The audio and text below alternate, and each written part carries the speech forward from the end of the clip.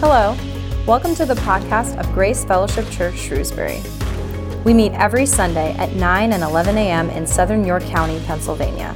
You can join our morning live stream on Facebook or YouTube. Just search for GFC Shrewsbury. You can find more information about us at gfcshrewsbury.org. We are so excited to bring you this message today, and it is our hope that you will come to know and believe Jesus Christ more fully through it.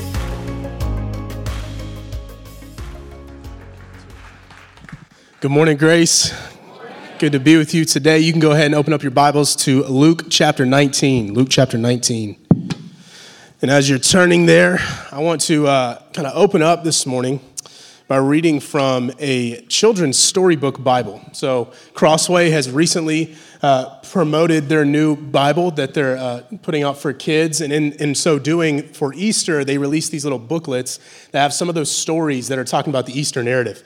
I mean, I just think it could be a good, refreshing way to see a story that may be familiar for some, and maybe just a light for not just children, but for all of us. So this is the beginning of Holy Week, and so we want to take time in this season as the church to remember the significance of Jesus showing up the way he did, doing what he did, defeating death, and that's why we're here today. He started the church, and so here we are. And so if you just want to go ahead and turn to Luke 19 and then follow along as I'm reading from this Bible, if you're interested in it. It's called The Biggest Story Bible Storybook, Easter Stories. So it's a lot of stories. Here we go. The biggest story is all about Jesus, the Son of God, the Savior of the world, the snake crusher. Can I get an amen? Yeah. Snake crusher. I hate snakes. So Jesus, thank you for killing snakes. Amen. And believe it or not, the story that is told is mainly about his death. Yes. There's the Christmas story about his birth, and there's plenty of stories about his miracles and his ministry. But the biggest thing about the biggest story is that Jesus died. And of course, that he didn't stay dead. That's why the Bible tells us nothing about Jesus the toddler, or Jesus the teenager, or Jesus the college student. Okay, there wasn't college yet, but it does tell us a lot about the last week of Jesus' life. The last week started happy on Sunday, but for just a few hours. Then things got sad and sadder and sadder still, until Friday and Saturday were the saddest days in the history of the world. Then Sunday came, and it turned out that all the very sad things were a part of God's very amazing plan. But we'll get to that Sunday soon enough. If you skip the sad parts of the story, the happy parts won't seem nearly as happy as they really are. So let's start with the first Sunday of the last week of Jesus' life. We call this day Palm Sunday, because the crowds lined the roads with their coats and with palm branches like a king was coming to town. And he was. The king was Jesus, and he rode to Jerusalem on a donkey. The disciples and the crowd of pilgrims gathered round to sing his praises. Hosanna to the Son of David, they shouted. Blessed is the king who comes in the name of the Lord. In other words, they believed Jesus was the Messiah they had been waiting for. What a happy day.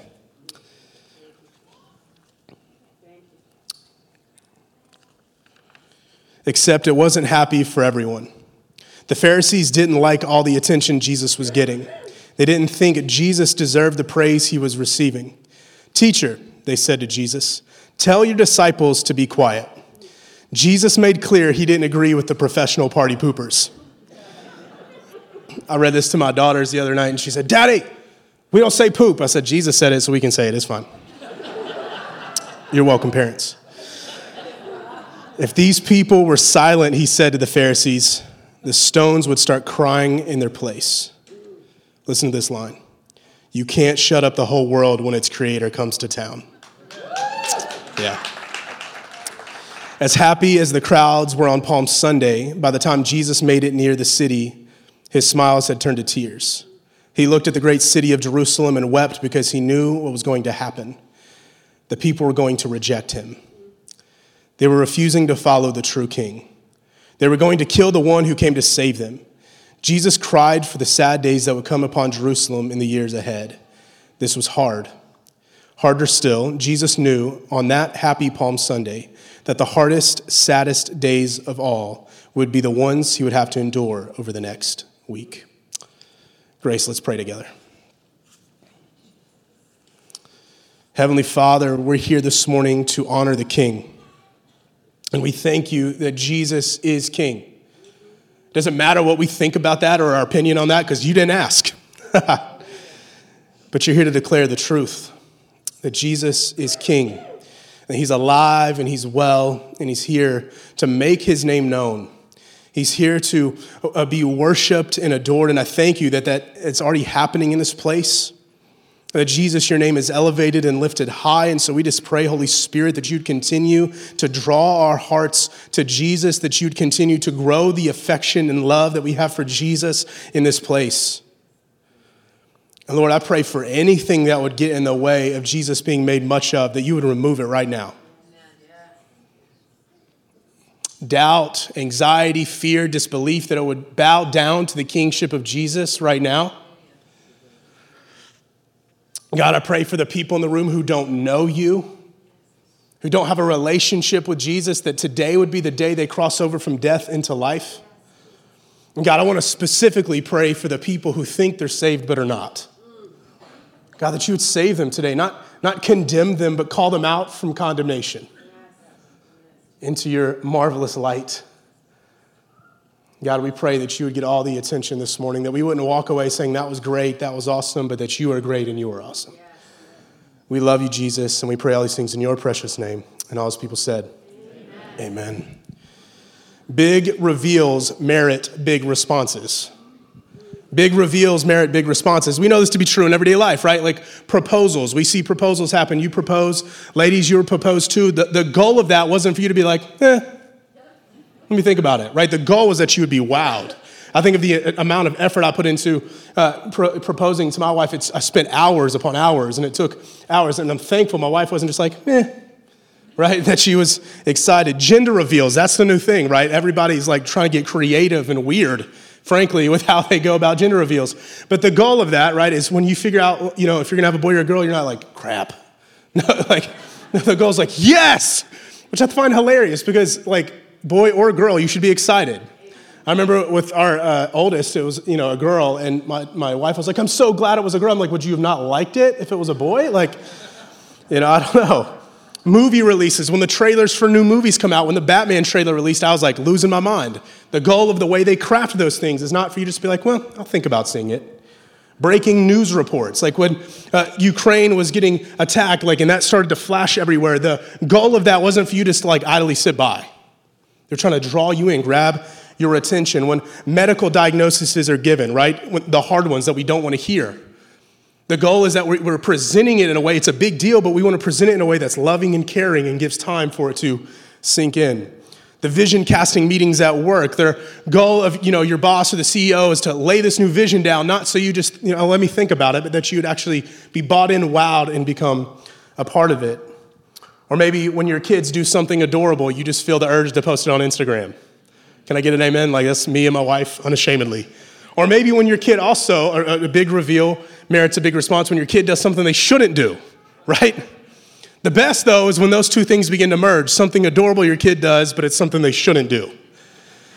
Kingsley, my youngest, she's 4, just turned 4. We've learned with both of our kids, but specifically Kingsley, if it's quiet, call the cops, all right, in our house. You can assume the house is on fire or something's wrong, right? So it had been probably about 7 minutes, felt like 70 minutes, all right? It had been quiet, and we're like, Hallie's not home. What's Kingsley up to? She had gone upstairs, and she has this tendency, again, to be the troublemaker, and we're like, oh, snap, something's not right. And so this is what happened. We'll throw that picture up there. This is what happened. Kingsley got into Chan and my wife's makeup. Her face is not naturally that orange, just putting it out there, okay? So we're like, Kingsley, what are you doing? And she just comes trotting down the steps with that big old smile on her face.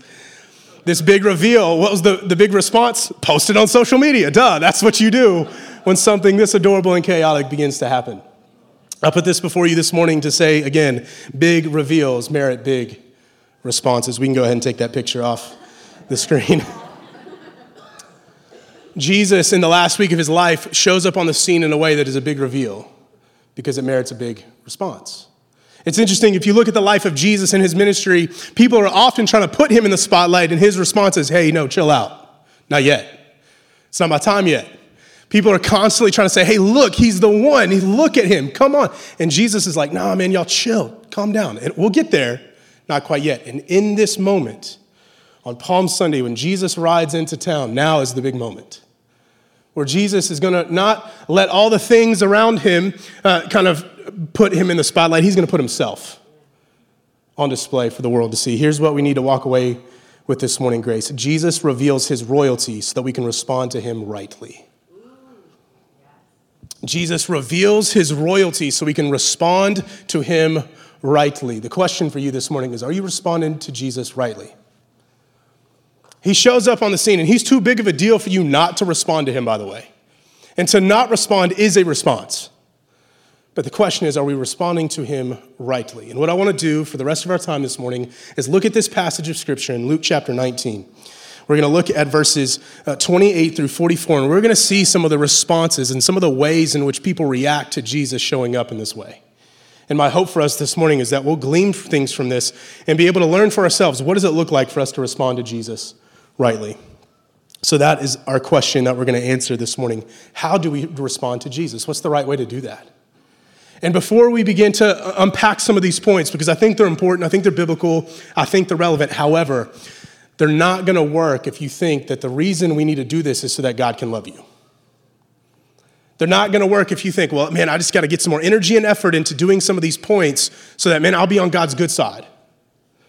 No, Jesus has done all that work for you. The result then is you get Holy Spirit to help empower you and enable you to do the very things that we're going to challenge you to do this morning. And that's not a semantics thing. That's a massive deal. That's like Christian or not Christian thing. It's like how we do the Bible biblically thing.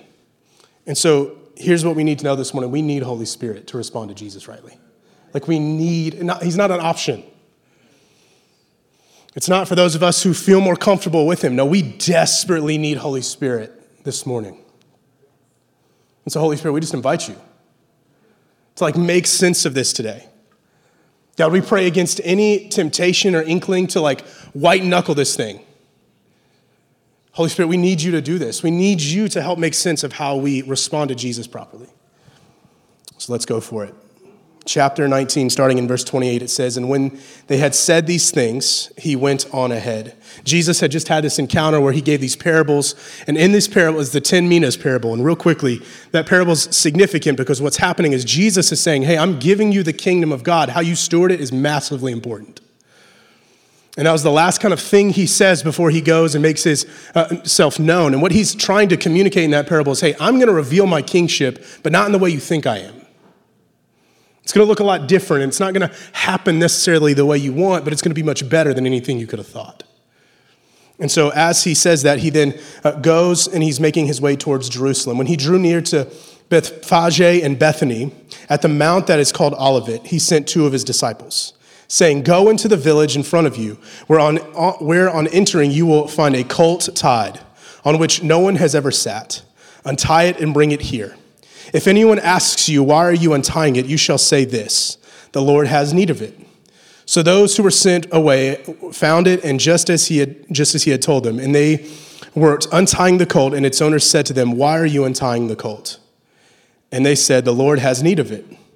And they brought it to Jesus, and listen to this, and throwing their cloaks on the colt, they sat Jesus on it. And as he rode along, they spread their cloaks on the road. First thing we need to know this morning, to respond to Jesus rightly, we need to revere him as king. Revere him as king. Jesus is coming from Jericho to Jerusalem, and on the journey, he decides to make this interesting stop along the way. And the reason being is he's wanting to prepare himself and prepare the scenarios that he's revealed in a certain way. Not that he just rolls up into Jerusalem, but the way in which he does that draws the attention of the crowd because he wants them to see him for who he actually is. It's important for us to see. So Jesus told his disciples to get a colt or a donkey and to bring it. And he even told them what to say as people begin to question that. Jesus, in so doing, is fulfilling Zechariah chapter 9, verse 9, which is a prophecy about the Messiah. If you take notes, write that down. Zechariah chapter 9, verse 9. Here's what it says. "Rejoice greatly, O daughter of Zion. Shout aloud, O daughter of Jerusalem. Behold, your king is coming to you." If you're not listening yet, hear me say this to you. Your king is coming to you. Jesus shows up and he is your king, and he's here this morning and he's coming for you. Are you ready?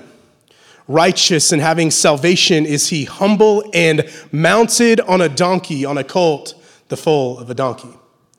The story continues to play out just like Jesus said it would. The disciples go and they ask for the donkey, and they're like, well, why do you need it? And he says, because the Lord needs this.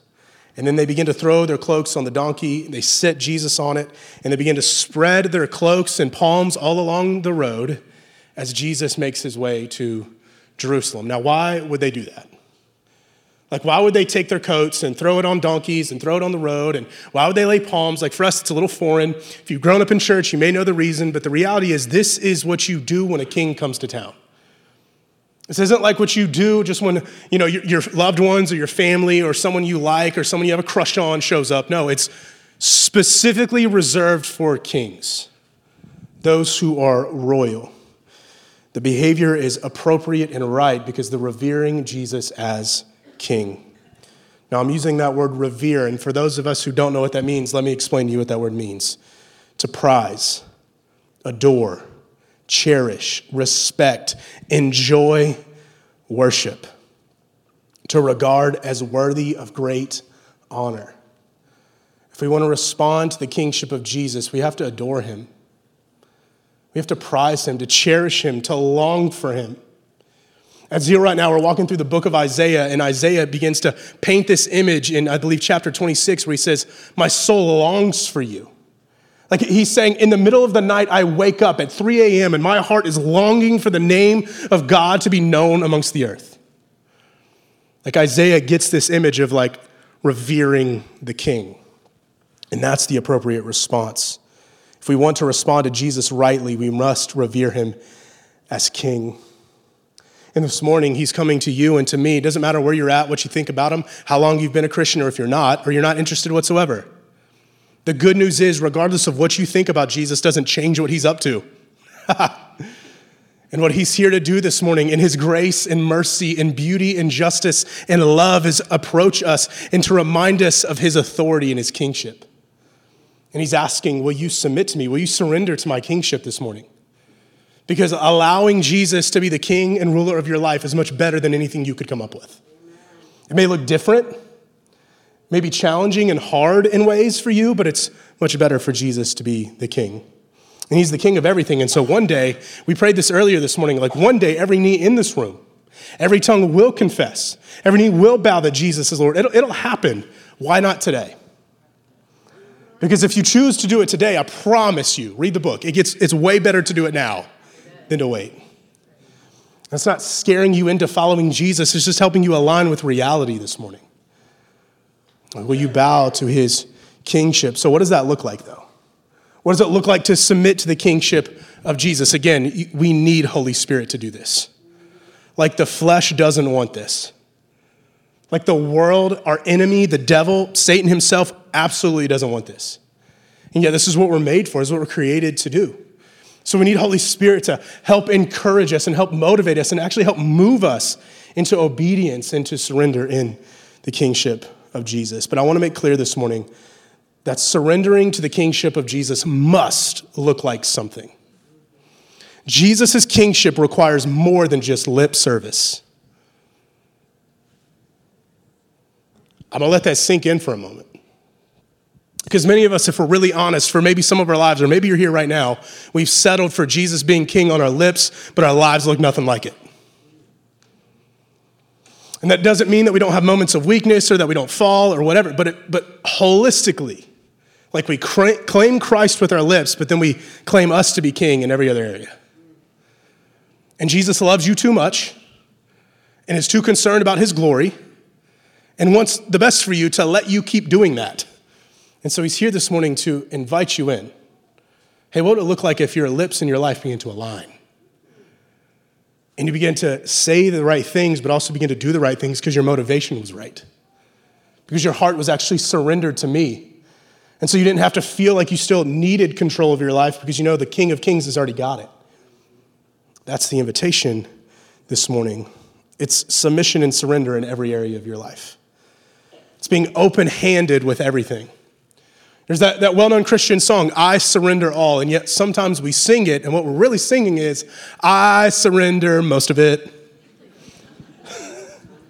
Or I surrender like 99.999% of it. And yet the reality of Scripture leaves no room for that reality. He's either Lord or he's not. And if he's Lord of 99.9%, he's not Lord. And if you're here this morning and you're feeling conviction right now, praise God because Holy Spirit's on the move. Don't beat yourself up. Jesus died for all the shame, all the guilt, all the sin, all the things that make you a hypocrite. He died for that. So don't dwell in it. Like embrace the grace that God is trying to pour out upon you this morning. But it does mean allowing parts of our lives that are not in alignment with Jesus to come underneath his authority. And so maybe you're here this morning and you're not a Christian. And the thing for you above everything else is to surrender your life to him. Your very heart. But I don't know all the answers to all the questions. Join the family, bro. Here's what I know. The longer I follow Jesus, the more I realize I don't know. But the more I'm aware that he knows everything. So I don't have to know it all. But I just got all this mess in my life. That's the point. Would you actually give that to Jesus? One of my favorite analogies I've heard, I can't even remember who shared this with me, but they said it this way, like, do you clean a fish before you catch it? Many of us think like, I got to get my life all in order before I can give it to Jesus. No, Jesus catches you while you're dirty and gross and messy, gets a hold of you, changes you from the inside out, and is too good to leave you where you're at. That's what he's up to this morning. Will you submit and surrender? Here's some areas of your life maybe that need to be submitted and surrendered to him. Because if your life is his, then is every compartment and area his too. Because we tend to think as well, like in church life or in Christianity, that like, all right, I got my Jesus on Sundays, and if I'm super Christian, like Sundays, Wednesdays, and Bible study, but then the other like 4 days of the week are mine. Or man, Jesus can have this area, but not that one. And Jesus didn't sign up to be king of some of your life. He signed up to be the king of all of your life. And so it's a process and a journey of surrendering everything to him. Your career. Some of you might be in here this morning and you're in the midst of making a career decision, a career change, and you're like, I don't know if I can trust that to God. You can. Your finances, where some people are still recovering from what happened in 2020 and inflation's going up and gas prices, like you got to take loans out to go to the Sam's Club and get gas, like it's crazy. So finances, right, can be hard to submit and surrender. But it's not your money in the first place. You're just borrowing it. And you're actually supposed to be using it to make much of Jesus. You can trust him with your finances. And I just know this to be true about my life. When I surrender money to Jesus, he always takes care of me. Like, here, confession. You guys remember the financial series we did here? This was before I even launched out. It was like the last series I was a part of. I was tithing 5%.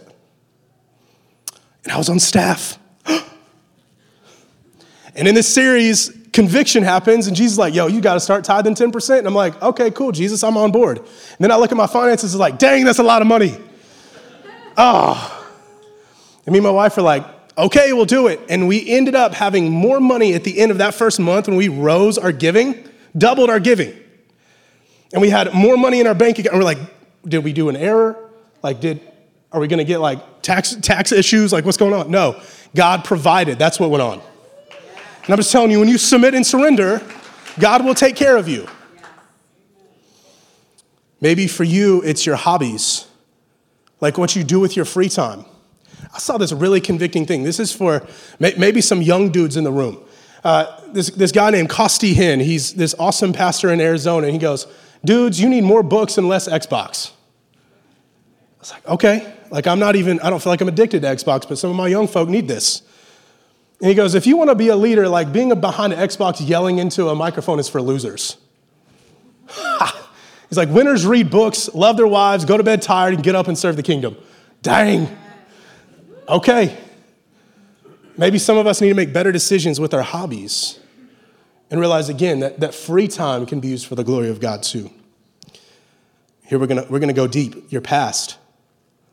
Uh-oh, y'all quiet now. Your past, your pain, your hurts. Can I really submit that to the kingship and lordship of Jesus? Absolutely. And the good news is that God is along for the journey of the mess and the ups and downs and roller coasters of life and all the pain and hurt that you'll face along the way. Many of you know this. I lost my dad at 12 years old. He was an alcoholic, and that ended up taking over his life and taking his life ultimately. And I remember feeling along the journey, getting healing and restoration, and I'm like, I mean, I'm good. And then I'm sitting down one day and I'm watching the TV show This Is Us with my wife. And I'm 22 years old, and there's this episode where this dude's got daddy issues, and I just start weeping like a baby. Snot everywhere. This big, bulky, macho man you see in front of you was weeping on his wife's shoulder. And I realized, oh snap, I still got a lot of work to do. And Jesus is like, I know, but you've come so far, and you've got a lot more to go, but I'm here for the journey, bro. Take my hand. I love you. I will guide you. Your family, your future, your time, your mental space, your heart. We also live in this world where we have all right, Jesus can have this part of my life, but I need to go this place for my mental health, this place for my emotional health, this place for my physical health. What if church was able to take care of you in that way? And Jesus was able to be the Lord of your life in that way. And he wants all of us. Will you surrender your time, your mental space, your heart to Jesus? And for some of us, we're I don't even know what that looks like. I think one of the biggest things that it looks like is discipline with the Word of God. Allowing our time and our energy to be focused around the Word of God. And when I say that, most of us maybe think, okay, I have to have a quiet time in the morning with coffee or tea that I post on Instagram. That's not what I'm saying. It can be that, but it can be much more than that. The Bible is too dynamic to be kept to 1 hour in the morning while the sun comes up and steam's rising out of your cup from your coffee. What if it looked like every part of your life being consumed by the Word of God? You began to use it like the weapon it actually is, to rebuke the enemy, to rebuke the lies, to push back the temptations in your life. I think we get this idea that, man, when I surrender to the kingship of Jesus, it's just going to be easy, or there's not going to be temptations. No, it's going to be difficult, and you're going to have a lot of temptations. The good news is Jesus defeated all of them. And so you can lean in on him while you're tempted because he's the one who's defeated temptation. But that requires us to be committed to the Bible. Man, maybe for you it's listening to audio Bible. Maybe it's having a Bible study in your home. Maybe it's making a habit, a discipline, a practice in your daily life where at your lunch break for 30 minutes, you're going to spend time in the Word of God. Maybe you'll even get crazy enough to start memorizing Scripture. And I say that kind of facetiously because memorizing Scripture is actually a massively important thing in your life because it's how you defeat the enemy. You know how I know this? The Bible. And if you're just looking at let's look at our king. What did our king do when faced with a temptation? Quoted the Bible. The devil tempted him in the desert 3 separate times. Jesus' response wasn't punching him in the face with his fists. He punched him in the face with his words. The words from his Father. Man doesn't live on bread alone, but every word from above. So man, if we want to actually make some noise in this world for the kingdom of God, it requires our lives to be centered and submitted to the book. Let me ask it this way. What areas of your life need to come into alignment with the kingship of Jesus today? What areas? And if you're well, I don't know, or I think I'm good, pray. There's some area, if not many areas of our lives that need to come underneath and be in alignment with the kingship of Jesus today. Grace, may we be a people who adore our great King by gladly submitting and surrendering to him. Verses 37 through 40, keep going. So he's on the donkey. He's making his way towards Jerusalem. And as he was drawing near, already on the way down the Mount of Olives, the whole multitude of his disciples, this is more than just the 12, began to rejoice and praise God with a loud voice for all the mighty works that they had seen, saying, "Blessed is the King who comes in the name of the Lord, peace in heaven and glory in the highest." And some of the Pharisees in the crowd began to say to him, "Teacher," listen to that, teacher. Everybody else is calling him Lord. The ones sent by God and the Pharisees, aka the professional party poopers, say, "Teacher, rebuke your disciples." In other words, hey, shut them up. And I love Jesus' response. "I tell you, if these were silent, the very stones would cry out." Second thing this morning, rejoice in his salvation. Rejoice in his salvation. Jesus shows up to Jerusalem, and there's a bunch of noise and clamor beginning to follow suit. There are people singing and praising. And notice, pay attention to what they're doing. They're rejoicing and praising with a loud voice. And it's not because they're Pentecostals. It's because their king showed up. That's what you do when your king comes to town. They got loud. They got crazy. And it wasn't like this crazy for craziness' sake. It was an undoneness coming from within because they realized the one they've been longing for and awaiting finally has shown up. But it says they were loud and they were testifying to the mighty works that they had seen. And they were saying, "Blessed is the King who comes in the name of the Lord. Peace in heaven and glory in the highest." And this is a quote from Psalm 118, verse 26, which was known very well to be a messianic psalm declaring the coming of King Jesus. And then what do the Pharisees do? They address Jesus, and Jesus responds, and he says, "Listen, you need a rebuke." They say, "You need to, teacher, rebuke your disciples." And I just want to make this is a side note for free. If Jesus is only a teacher to you and not a king, he will be very frustrating to you because he refuses to be merely a teacher. And I think if we're honest this morning, for most of us, if we're finding Jesus frustrating, it's because we're not wanting him to be king, but something else. A genie in a bottle, a self-help fixer, some moralist teacher that we can align our lives with and still wild out but feel good and bad and go through that like weird, awkward dance where we're morally okay but still jacked up on the inside. Whatever it is for you, if you're wanting Jesus to be anything other than king, he's going to frustrate you because he refuses to be anything but king. And that's what's best for you and me. Jesus being a morally good teacher doesn't save us. Jesus being just some person who's meek and gentle doesn't save us, although he is all of those things, by the way. But it's the fact that he's the king that allows him to do those things perfectly and also be our savior in the midst. Jesus says that, man, if these people don't sing out, the rocks are going to do it for them. I love the way that book put it. You can't shut up the whole world when its creator comes to town. Jesus, in this moment, is revealing himself. Remember, big reveals merit big responses. What is Jesus revealing? I am the Messiah. And he's not just telling it to them with their lips, or with his lips, but with his fulfilling of prophecy, with his way of rolling into town. The Messiah would come in on a colt, the way Jesus came in, because Jesus is the Messiah. Now, we need to understand, what is the Messiah? The Messiah is the anointed one. If you were a Jew in this day and age, you'd have known full well what the Messiah was, who it was going to be, and what he was going to look like. And so Jesus shows up claiming to be Messiah. If you're a Jew, everything inside of you is wanting to leap for joy. And so, again, their response makes sense. And Jesus is inviting us to join them. He's the Messiah, the long-awaited Savior King who would come to save, redeem, and make all things right. That was the job of the Messiah. And so we must be a rejoicing people because Jesus has come to save. Jesus has come to save. That's why he stepped out of heaven and entered into humanity. The God who created all things in perfection, the perfection of creation began to fall as it turned its back against God. And yet God didn't sit idly on the sidelines and wait for us to figure it out. No, he hopped into creation and he became a man, the perfect God-man, Jesus, who lived a sinless life for 33 years. And then he died a sufficient death, not just for us, but as us. Like when Jesus died, that should have been you, that should have been me. And he took our place and he took our sin. And he took all the wrath of God that we deserved because our sin separated us from God for eternity. And yet Jesus pays the bill in full. And we know that to be true because Jesus isn't in the grave anymore. He rose again victoriously.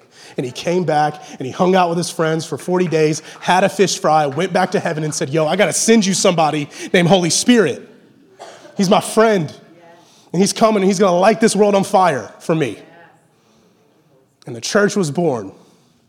And here we are. We're living in the last days, proclaiming the good news of Jesus, awaiting our King to return. And if we put our faith in Jesus and trust in him, this salvation becomes ours. So what does it look like to actually rejoice in his salvation? Again, we need Holy Spirit's help. We need him. But with him, it can look beautiful. We keep in perspective God's mighty works. We see that when the disciples, or when Jesus, they got loud. Thank you, Jesus. All right. Some of y'all ain't paying attention. That's what that is. Holy Spirit woke y'all up. Something good's about to come out of my mouth now. Woo!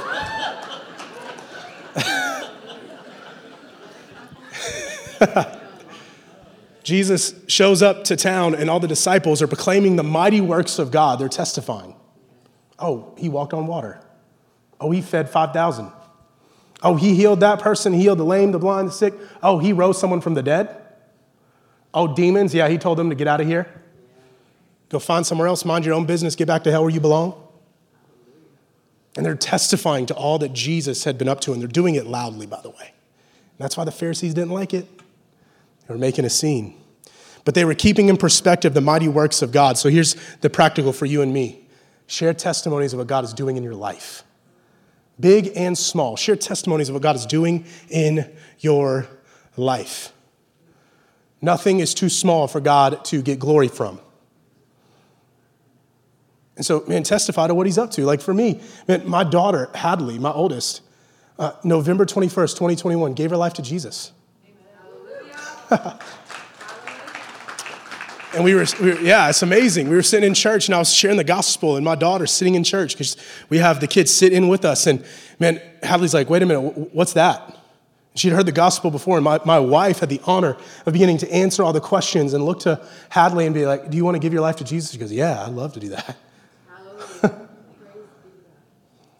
And you know what's so funny? Here's the beautiful part of this story too.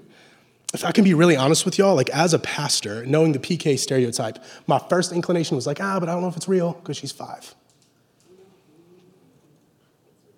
And then God's like, excuse me. And I was like, oh, it's true. Okay. And so, man, I just rebuked that in the name of Jesus. Took my daughter out to Dairy Queen and celebrated like it was the end of the world. Because, man, if it is the end of the world, I know where she's going. And, man, we made a party out of that day because that's worth celebrating. Kingsley, the makeup covered one. Last night, I love it. We pray every night together, but Kingsley typically recites these prayers that rhyme, and I think she means them for sure, but typically it's just like this regurgitated thing. Last night, she prays on her own. And she's like, and when she knows she's got our attention, it's like a 10-minute prayer. I'm like, that's fine. And she's like, God, thank you for Evie, and thank you for allowing me to go to Evie's house 2 times, and thank you that Evie lives next to Bennett now, and they have a new house. And she's just saying all this nonsense, right? I mean, that's good stuff, right? But she's just saying things, but it's coming from her heart, and she's praying for the first time without this, like, rhyming prayer. She's starting to understand the beauty and depth of prayer. Let me just testify to some stuff that's been going on at Zeal Church. A couple weeks back, we prayed for 4 people that they would be healed. 2 people physically, 2 people mentally or emotionally. All 4 people within like 48 hours were healed. All 4. One lady, her ankle was hurting her so bad that she had to like work had to send her home. So we laid hands, we anointed her with oil, laid hands on her, prayed for her. This was on Sunday. Tuesday, she went back to work. We had another lady, her back was hurting so bad, she got up for church one Sunday, couldn't even get out of bed because her back locked up. For months was having issues. We laid hands on her, prayed for her. That next week, the best week she's had in a long time with pain-free back. We have this one family who on the 1-year anniversary of losing the patriarch of their family, who was a pastor for 30 years, shows up to our church. We have the honor of like walking with them, but man, there's heartache, right? And that Sunday they get prophesied over saying life is gonna be beautiful for you. This is not the end, this is just the beginning. That next day they go in, the woman goes into work, her boss is like, yo, something's different about you, what's up? She's like, yeah, we found a church family and Jesus is changing our lives. We have this one girl, Kaya, I love it. She's so raw. She's like new to the faith. And she just confesses like, hey man, I have an unforgiving heart. I need healing. And just starts crying. And we lay hands, we pray. That next morning, she texts me this paragraph. And is like, you want to talk about a 2x4 spiritual, 2x4 in the face? So the way she sends me a text is like, come on, bring it, tell me. And she says, I was sitting at the bus stop and I see this person who I'd hurt from my past. And I didn't want to acknowledge they were there. And the Holy Spirit got me up, took me over there. I asked for forgiveness and that person wouldn't forgive me. And she said, Holy Spirit sweetly said to me in that moment, you can't be that for other people. Yeah. And she said, I knew in that moment, like unforgiveness couldn't be something I keep walking in. And she said, man, I have to, all caps, I have to forgive people. You want to talk about God just up to stuff, man. And what happens is when we testify, we keep in perspective of all the mighty works of God. It rises up faith in the room. It pushes back doubt and darkness. It builds up faith and courage. It's also going to take off the Pharisees. So just be ready. But man, it builds up the faith. And we have to remember this, church. God's worthiness extends beyond our circumstances. We have to keep in perspective God's mighty works, but God's worthiness extends beyond our circumstances. God's character must sit above our circumstances. I want you to think about this reality, right? Jesus rolls into town, and there's a multitude of disciples. It's telling us that for a reason. That means all different types of backgrounds, ages, socioeconomic statuses, people who were on the top of the mountain, in the bottom of the valley, or kind of numb in between when it comes to their view of God and how they're engaging with him. And yet the king shows up, and all of their attention goes away from their own self onto him. And so Jesus is here this morning, and he's parading down the aisle, and he's trying to get you to get your attention on him, to say, it doesn't matter what you've gone through this week. It doesn't matter how the church has hurt you. It doesn't matter what kind of pain or frustration you're walking in. It doesn't matter how high you feel on top of the mountain. It doesn't matter how low you feel in the valley. I am worthy of your attention. Get your eyes off of those things and get them onto me and watch what I can do. And that's what he's calling us to this morning. The king has come. And Jesus, I love how he addresses the Pharisees, because what he's ultimately saying, he's like, listen, I'm going to get what's mine regardless of how I get it. The attention, the glory, the honor, the praise, it's all mine. I'm going to get it. So if it's the rocks or the people, I'm going to get it. And as I began to think about that, I began to remember this song called Lift You High, and it says, oh, I won't let the rocks cry out in my place. We return the breath you gave with our praise. Jesus is reminding us this morning that creation can't help itself. It's going to praise God. It's what it's meant to do. That's actually what you were made to do too. The question we need to ask for ourselves this morning, though, is, are the rocks taking our place right now? Are the rocks taking our place?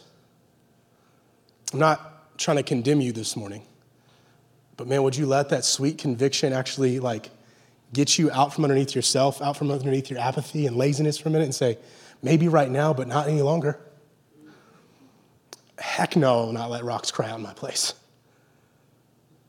Because man, we have more than 1,000 reasons to sing. There's so much God has done for us. And if you're here I don't know, man. Be honest. If you're, I don't know. It seems like other people are highly favored and blessed. I don't know. It just feels like me, I feel like God is kind of giving me the cold shoulder or the stiff arm. And I'm just here to tell you, man, God is pursuing actively after you. And if you want to see it, look at the gospel. Look at what Jesus has done. Man, Jesus became sin that you might become a righteousness. And Jesus took on all of your mess, all of your shame. Jesus makes it possible for you no longer to be identified by your past. Shoot, Jesus makes it possible for you no longer to be identified by what you do. Jesus, if you were in Christ, made it possible that hell is no longer your destination. And Jesus made it possible for you to actually have purpose and meaning in life. Jesus made it possible for you to have joy and peace that surpasses all understanding. And I'm not even getting into specifics, and that's a lot of really good stuff. So if you're longing to know, man, how can I rejoice? Man, look at the word. Look at the faithfulness of God time and time again. I was listening to a song yesterday. He's like it says, God, you won't lie to me. You can't lie to me. It's just proclaiming that truth. You won't lie. God can't even lie to us. And guess what? When you lie to him, he's not going to lie back. He's not going to get all offended and beat you up or give you the cold shoulder. He's going to lean in, forgive, and help you move on. And that's the goodness of our God. There's a lot of reasons to praise him. So let us be a people who are a rejoicing people, learning the practice of rejoicing always, because we have a God who is more than worthy of our affection. Verses 41 through 44. And when he drew near and saw the city, he wept over it. A bit of a turn in the event. Jesus goes from all the attention being on him, praise, honor, glory, shouting, joy out the wazoo. And yet here we are. It says, when he drew near to the city, he wept over it, saying, would that you, even you, had known on this day the things that made for peace. But now they are hidden from your eyes. For the days will come upon you when your enemies will set up a barricade around you and surround you and hem you in on every side and tear you down to the ground, you and your children within you. And they will not leave one stone upon another in you, because you did not know the time of your visitation. Third and final point, receive his peace. Receive his peace. Jesus gets close to Jerusalem and he begins to weep. And here's why he weeps. Because he knows he's about to be rejected. And it's not because Jesus is insecure. It's not because Jesus is like, oh, they rejected me, now I got to be all sad and mopey. That's not what he's doing.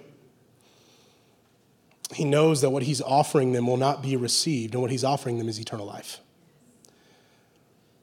And because our Savior is tender-hearted and loving and kind and gentle and knows what it's like to be a human, he weeps. Let that bring comfort to your soul this morning. That your God knows what you're going through to the point of shedding tears. And he knows what they're about to go through. He's prophesying to them what's going to happen. And that conjures up tears in his eyes because it stirs up his heart. That's the kind of God we serve. That's the kind of king on the throne. He's not a jerk. He's kind and tender and gentle. And he's beginning to tell them prophetically about how Rome will come and destroy them. And that actually happens starting in AD 70.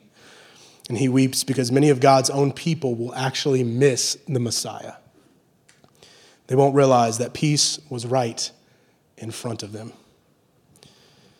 And the invitation that Jesus wants us to glean and gather from this morning is to not be a people who reject the Messiah, but to be a people who receive him. And the invitation Jesus is inviting us to receive this morning is the peace that he's come to bring. Notice what he says, and if you'd have only known what was coming before you to make peace, and yet you missed it. And Jesus is, again, this morning, because we know this side of the cross what happened, coming to you and me this morning, regardless of where you stand with him, and inviting you into the peace that is his person. We need to understand this morning that peace isn't just something Jesus gives us, it's something that he is. Which means that your circumstance may not change, or it may change for the worse. And yet your peace can increase because it's not contingent upon circumstances, it's contingent upon his presence. If you have the presence of Jesus, whatever storms or wild and crazy things that life can throw at you are only going to enable peace, not hinder it. Charles Spurgeon, one of my favorite historical preachers, says this phrase, and I love it. I've been quoting it like crazy recently. He says this, I've learned to kiss the waves that slam me against the rock of ages. What he's saying in that, he's like, man, if life wants to throw storms at me, that's fine. I'll kiss them because they're going to, as I kiss them, slam me up against Jesus. It may hurt because a rock, when you slam up against it, it's kind of hard, but I ain't going anywhere. It's going to build me up and it's going to encourage me and strengthen me and fortify me and refine me. Will you learn to kiss the rock or kiss the wave that slams you against the rock of ages? Will you invite the peace of Jesus into your life? Because that peace is incredible. Ben Lawrence reminded me of Ephesians chapter 2, 13 through 18, that actually explains for us what this peace actually is. Because Jesus coming to give us peace is far more significant, far more incredible, far more impactful than we often realize. We think peace is just like being able to actually breathe when our kids are destroying our house. Or like being in traffic and not honking the horn or cussing under your breath, amen? Oh, I'm at peace. I got my latte from Starbucks and I got a green light on the way to work. That's a low ball for peace. So what is this peace? Well, Ephesians chapter 2, 13 through 18. But now in Christ Jesus, you who were once far off have been brought near by the blood of Christ. That's peace. For he himself is our peace, who has made us both one and has broken down in his flesh the dividing wall of hostility by abolishing the law of commandments expressed in ordinances, that he might create in himself one new man in place of the two, so making peace, and might reconcile us both to God in one body through the cross, thereby killing the hostility. And he came and preached peace to you who were far off and peace to those who were near. For through him we both have access in one spirit to the Father. Jesus has come to make peace between us and God. You can actually be in a right standing with the God of the universe who you drastically offended with your sin. Jesus has come to say, hey, that gap that stood in the way, I filled. And now I'm the bridge that gets you from the Father, or gets you from where you're at to the Father. He also makes peace amongst us. See, the good news about Jesus' peace, it's not that like, okay, me and him are good, now I got to be wilding out with the rest of the world. No, you can have peace with man. You can have peace with one another. And he's calling us to receive this and walk in that peace that he purchased for us. How do we do it? Again, we need Holy Spirit to lead us. But as he leads us, I think it actually has massive implications and impact on how we live. And if we've received the peace of Christ, here's some things that will happen. We no longer begin to walk in guilt, shame, sin, or brokenness. It's an actual identity transformation. It's an identity change. This means when you become a follower of Jesus, you're no longer a sinner. You're a saint who happens to sometimes sin. And we need to embrace that identity and reality. It is damaging to our faith when, as followers of Jesus, we keep calling ourselves sinners because that's not who we are anymore. We don't minimize sin. We don't glaze over it. We don't act like it's not a big deal. In fact, the cross tells us it's a massive deal, but that Jesus already dealt with it. This actually means we can walk in true repentance. That's what true repentance is. It's to grieve over our sin. It's to refuse to wallow in it, though, and to move on. See, true repentance means we refuse to wallow in self-pity.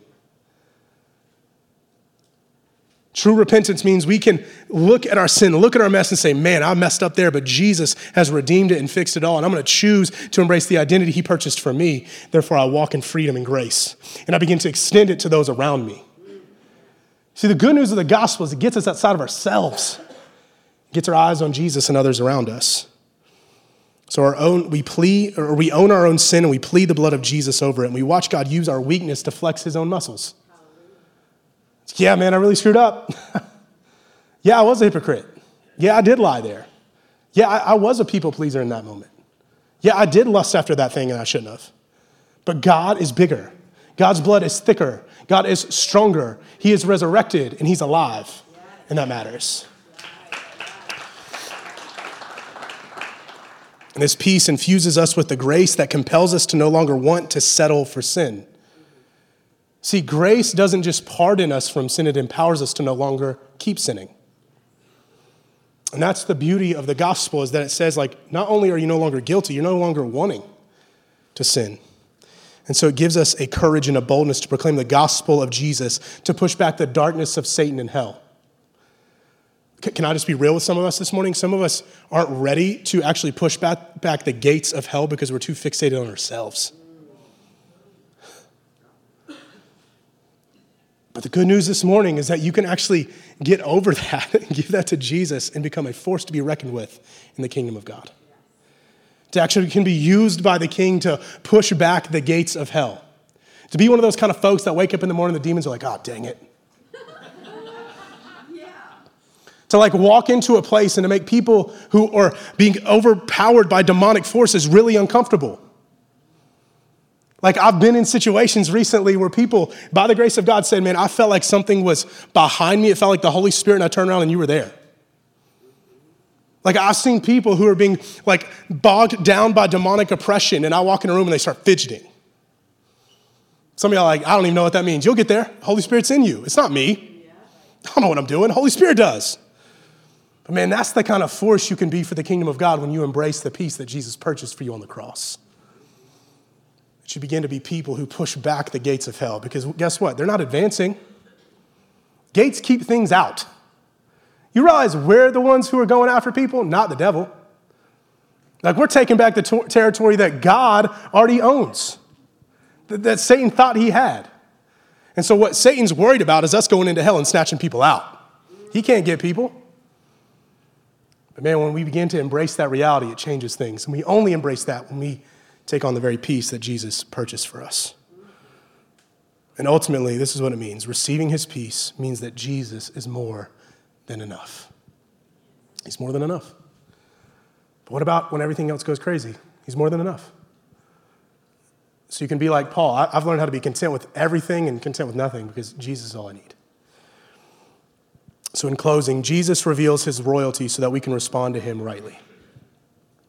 The King of the universe, Grace, who stepped out of heaven to enter into humanity, lived perfectly, died sufficiently, rose victoriously, and is in this very moment seated on his throne rightfully, is revealing himself to you today.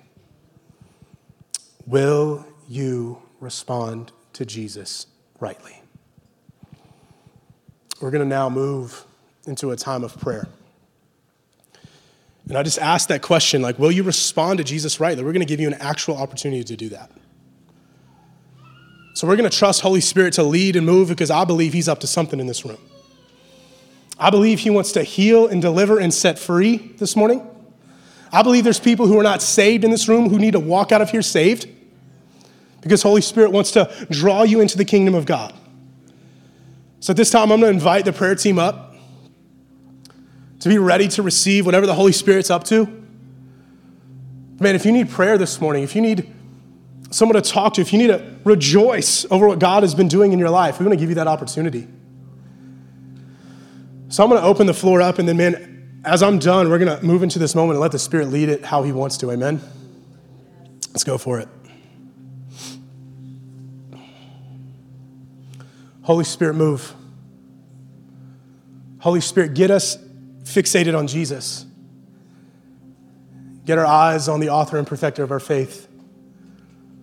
Holy Spirit, I pray right now for anybody in the room who's feeling scared. They're like, what in the world is about to happen? Give them peace, Holy Spirit. God, I pray for the person in the room whose heart is very heavy right now. So heavy that they feel like they're losing breath in this moment. Give them peace. God, I pray for the person who needs physical healing, who's been longing to be physically healed for years and feels like it's not going to happen. Give them peace. God, I pray for the skeptic in the room. Jesus, I thank you that you love skeptics, that you go after them, that you're not scared of them, that you actually love them, and you're drawing towards them right now. Give them peace. And I pray for the Christian in the room who feels like they screwed up too big to be redeemed. Remind them of their identity right now. The one who feels too gross and too far away, the one who feels too filthy and dirty and feels smelly. Holy Spirit, draw them into you right now. Remind them that you are enough. They don't have to be good enough because you already are. Holy Spirit, let this be a moment. Let this be an opportunity for Jesus to be big in our eyes. So Holy Spirit, we come to you in faith and say, have your way, do what you want to do. This is your space. This is your place. And Jesus, we are your people. So we bow down humbly and gladly at your kingship right now. It's in Jesus' precious name we pray. Amen. The floor is open. Move as the Spirit leads you. We hope you enjoyed this message. You can find more like it on our website under sermons. To keep up to date with our sermon series, hit the subscribe button in your podcast host and follow our social media pages. Just search for GFC Shrewsbury on the platform of your choice. If you're looking to connect with us further, then you can email us at connect@gfcshrewsbury.org. We will be back next week with another message. We hope to see you again soon.